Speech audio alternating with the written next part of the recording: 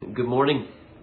So good to get to spend time together in God's Word. You know, the last couple weeks have been real interesting in my sermon preparation. Never so much have I made changes midweek and different things. Last week I started in on a sermon and then felt like Romans 8 was more appropriate because it's going to be the first time we were getting together in person in several months. And so we switched. And then I went back to where I was the week before and started to look at that. But then just everything happening this week, I got to a place where Saturday morning I scrapped the entire thing and started over with something that I just feel like God was laying on my heart for us as a church. And so if you would pray with me, and then we're going to spend time together in God's Word. God, I pray that you would lead and guide our time, that you would speak powerfully through your Word. To everyone that would watch and spend time together under your word as we come, I pray that all those that would hear it would be that you would be leading and guiding and teaching us, that you'd be taking the truth of your word and applying it to our hearts and our minds, that you'd help us to see more fully who you are and what you have for us. We thank you. We pray all of it in Jesus' name. Amen. You know, last week, a week and a half ago or so, I was sitting on my front porch in the pouring rain. As I often like to do when it's raining, I like to sit out there and just enjoy the beauty of it. And as I was sitting there, I was writing and reading and listening to music, and there was a song that just kind of gripped me. It's one that I'd heard hundreds of times before as my phone was on, I think it was just on shuffle. And it was actually a really old song, a song by Bob Dylan called "The Times Are A-Changing," and it's quite popular, been around for a long time, but the third verse I always loved. It says, "Come senators, congressmen, please heed the call. Don't stand in the doorway, don't block up the hall, for he that gets hurt will be he who has stalled. There's a battle outside and it's raging. It'll soon shake your windows and rattle your walls, for the times they are a-changing." And so I wrote that down halfway through the week as I started on my sermon. And this week, as I revisited my sermon, I went back to it and I finished maybe Thursday morning, which is what I normally try to do. But then I started to hear of a video of a man named George Floyd who was killed in Minneapolis on Monday by a police officer as he was in custody. And I had finished my sermon. I'd gone over it Friday morning. I actually saw the video for the first time. And it haunted me. It was so profoundly disturbing that in the video, it was recorded by people standing right next to this man being arrested. And an officer had him pinned down with a knee to his throat. And Mr. Floyd laid on the ground. He was pleading, saying he couldn't breathe. And people watching were saying he's in trouble and he can't breathe. And the police continued with what they were doing. And this man, Mr. Floyd, was killed in their custody. And so Friday night, when it's my habit to go over my sermon for this week, it had been finished on Thursday, and I started to walk. And I started to go down the street to try to walk through it in my mind, as I often do. It's easier for me when I'm walking. And I couldn't do it. I couldn't do that sermon. And I had the Bob Dylan song in my mind. There's a battle outside, a-raging. And as I knew from just the past that Dylan had written that song in the heights of the civil rights movement and what he was trying to get across. And suddenly, I was so uncomfortable preaching a sermon that I was so excited about a few hours before. A sermon that I believe is biblically true and faithful to the text, and one that I worked on all week. But suddenly, by Friday night, I felt like I couldn't do that sermon, that God didn't want me to do that sermon. And so yesterday, I came and I rewrote this whole thing very quickly. And so please forgive me if it's not particularly polished or maybe a little bit scattered, but I do believe it's what I need to tell you, what God wants us to hear as our church. And so there's just three things that I want to share in light of what's happening, what I see around us. And the first thing is this, that all men and women are created in God's image. And with that comes dignity and respect because they are made in God's image. And so in Genesis chapter 1, in verse 26, it said, "Then God said, let us make man in our image and after our likeness. Let them have dominion over the fish of the sea, and over the birds of the heavens, and over the livestock, and over all the earth, and over every creeping thing that creeps on the earth. And so God created man in his own image. In the image of God, he created him, male and female. He created them. But then a little later, in Genesis chapter 9, after the flood, God speaks to Noah. And he says this in Genesis 9:6. He says, "Whoever sheds the blood of man, by man shall his blood be shed, for God has made man in his own image." And he gives this direction that life is precious because we are made in God's image. And so every single human being that you come into contact in your life is made in God's image. It doesn't matter where they grew up, what they do for a living, the color of their skin, their background, their past mistakes, what you would see. They are image bearers of the Creator of the universe. God had made in God's image and after his likeness. And God says we are to treat every single one with dignity and respect. To all people, there is no exception.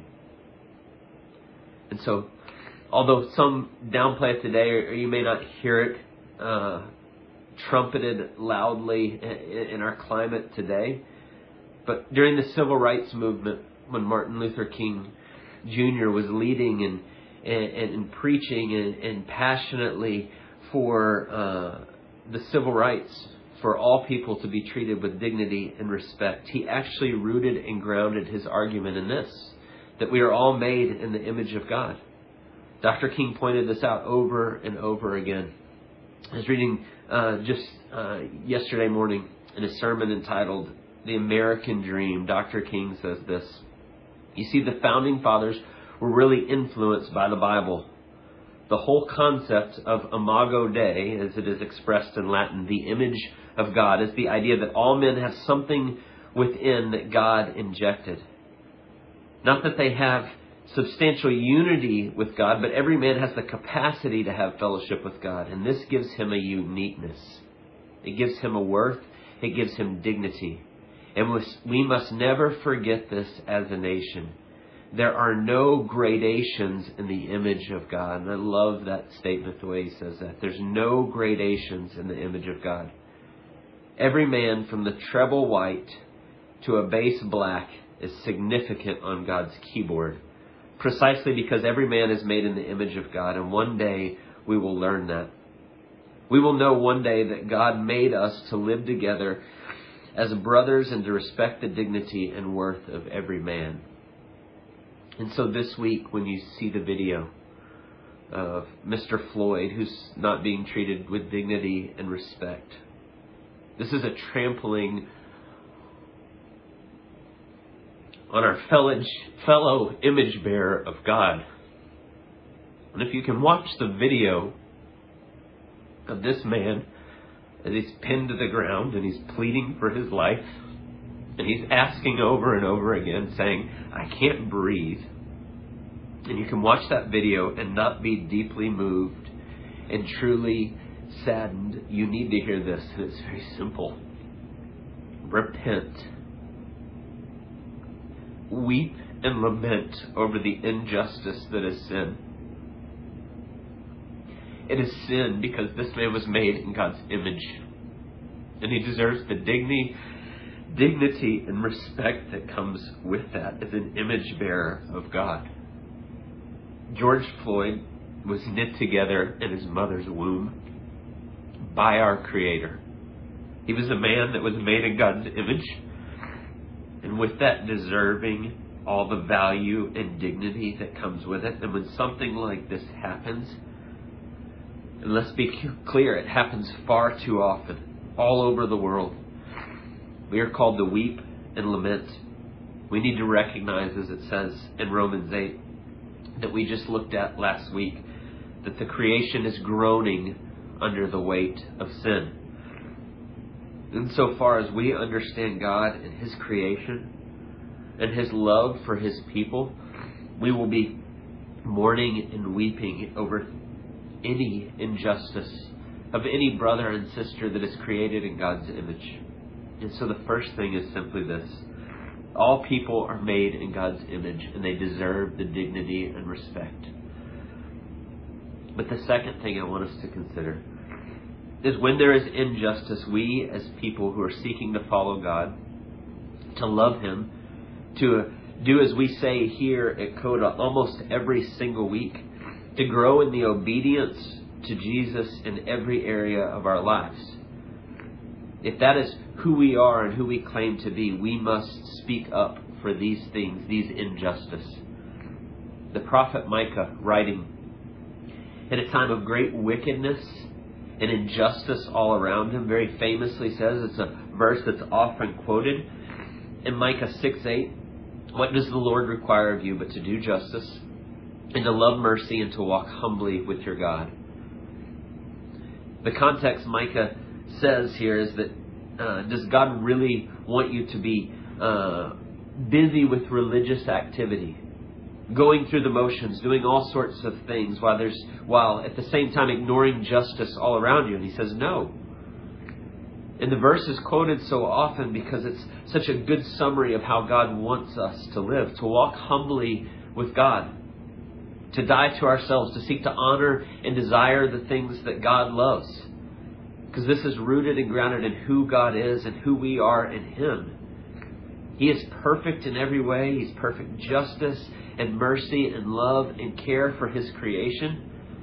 And the pinnacle of His creation, the one thing that is made in His image, is man. And it's all men and all women. And so to walk humbly with God and to do justice and to love mercy is most literally has that connotation of seeking justice out of a merciful love. Out of the love for those around us that we want to see God's justice. And so that act of seeking justice flows out of a heart that is compelled by merciful love. And so when the Bible tells us that we're to seek justice, it carries more than just punishment for wrongdoing. Although it certainly would be partly that. But it also means to give people their rights. It's giving people what they are due, whether punishment or protection or care. And so if there are some amongst us that are getting disproportional unfair treatment, injustice, what it means to walk humbly with the Lord, to do justice, is to use your voice and the weight that you have for those that are in need. To speak the truth. To love those people around us, no matter where they are or their situation or what's happening. To stand with them wherever they are and to ignore it. To turn a blind eye to it. To shrug it off.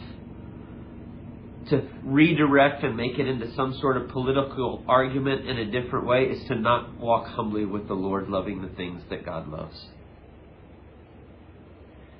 So there are serious and deep issues that contribute in all these ways and all the things that we see around us. And I just admit, I feel wholly inadequate to speak intelligently on all the reasons, the things that we see around us, the things that we see happening over and over again.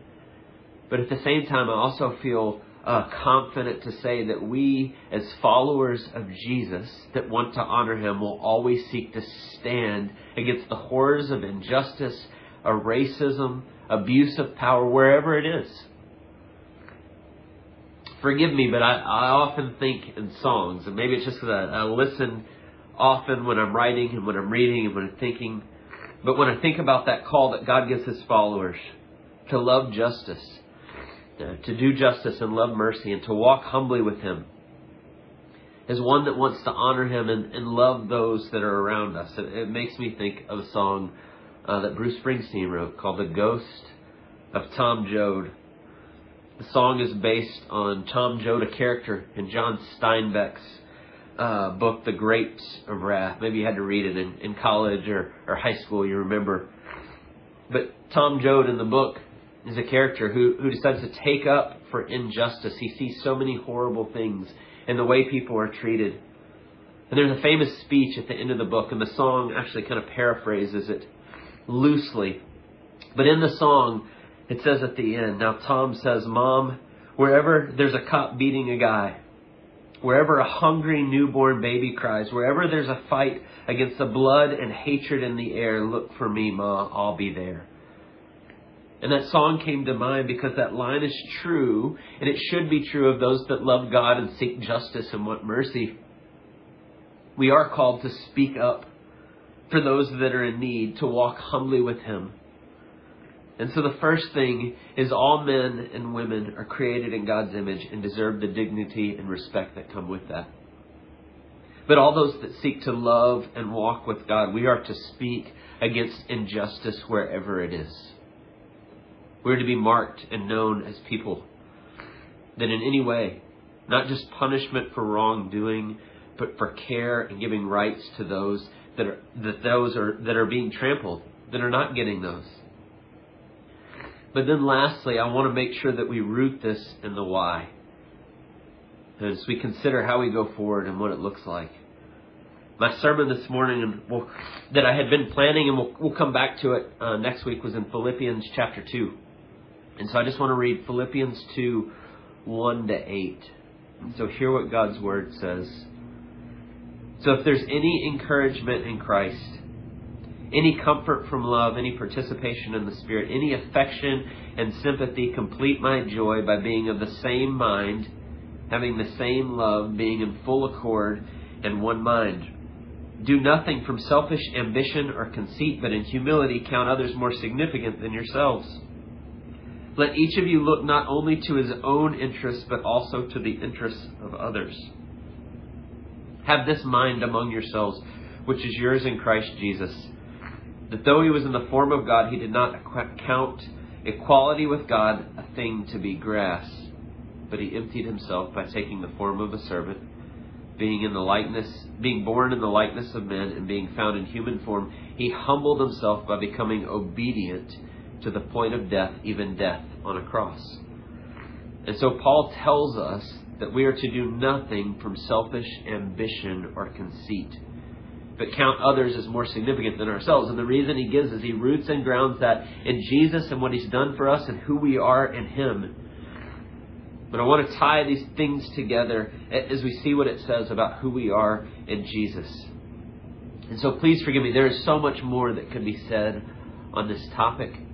There's so many more things that I hope in the near future we'll continue to flesh out together and look through Scripture and study it with one another. But there's two things that I just want to point out here. Paul says, count others as more significant than ourselves. And I want you to think about the direct connection with standing with those that are experiencing injustice around us. In the case of George Floyd, how would you react if that was your brother or your sister or your loved one or someone that you were closely tied to? Now, how do you count this man and the injustice as more significant than yourself? How do you count him as more significant than yourself? We look not only to our own interests, but the interests of others. And so we speak up. We are called to care for one another, especially when there is such grave injustice, because God is a God of justice. And biblically speaking, the church, that those who love Jesus should be leading the charge against this injustice wherever it's found and whatever it looks like. We should be marked as people that are quick to speak for those things, because this glorifies God and it shows what He's like and who He is. And so because we love God and because we love others and because we love justice, and we want to make sure that those things are held up, because we love our fellow human beings that are made in God's image, we count them as more valuable than ourselves. And so we should be doing such. But then the second thing I want you to consider is practically, how do I count others more significant than myself in my own sphere of influence? In the light of something like this happening, how do we do that well? And I mean to say this in the most humble way possible, and I hope it's taken that way. But when you hear something like George Floyd and his death happening, this grave injustice, the kind of thing that is so near and dear to God's heart, and you see people, especially our brothers and sisters of color, lamenting and struggling and being gutted over what happens. maybe taking it differently than you would, or experiencing differently in the way that you would. Instead of being quick to offer your opinion or your critique or some sort of political view or talking point, would you not? Would you just stop and listen? Would you count others more significant than yourself? Would you weep with those that weep and mourn with those that mourn? Listen to those around you that may be experiencing this in a different way than you are. And I say this, I want to tell you a story that profoundly affected me a couple years ago. I hope it makes sense of what I'm saying here. I was at a gathering for Acts 29, and a brother in Christ, who's a pastor in the Acts 29 network, who also happens to be black, shared a story. And it was in the context of several men sharing stories of things that they had experienced and the racism that they had come up against in their own lives. And it was deeply illuminating to just sit and listen to these brothers as they recounted these stories. But there was one story in particular that just stood out in my mind as this friend told about being a boy growing up in inner city Philadelphia. And he recounted being outside in their neighborhood, kind of in front of their house, on the stoop there, in the front of his house with his dad and his uncle and some other men and kids playing around. And he told the story of how the police pulled up and grabbed his uncle because he fit the description of a man that they were looking for. And he said they began to beat him in the street in front of them, to severely beat him on nothing more than the suspicion that he matched the description. And as a young boy, as he stood there and watched this horrific event unfolding in front of him, the dispatcher came over the radio, the policeman's radio, and said they had caught the man they were looking for, that they could cancel the APB. They now had the man in custody. So obviously this means the man they were beating, the man that was laying in the street bloodied, was not the culprit. And so they stopped and they left. And they left them laying there in the street, beaten and bloody on the ground. My friend said, as a boy that witnessed this turned to his father and said to him, "We have to do something. This is not right." And his dad looked back at his son and said, "Who are we going to call?" And I heard that story, and I heard him tell that story. And then he went on to talk about whenever something like what happened to George Floyd happens, in his house they weep, and they lament, and they wail. And go, "It's happening again." He said, "I go in and I hug my sons, and I'm overwhelmed that they may face something like this in the place where they live. And I'm overwhelmed that it's happening again." And so as I listened to him tell that story, it was so clear to me that I didn't understand it the way he did. To count others as more significant, I needed to just shut up and listen. I'm going to end here and tell you why I say all that. Here in Philippians chapter 2 and verse 3, it says, "Do nothing from selfish ambition or conceit, but in humility count others as more significant than yourselves. Let each of you not look not only to your own interests, but the interests of others. Humble yourselves and count others more significant than yourselves."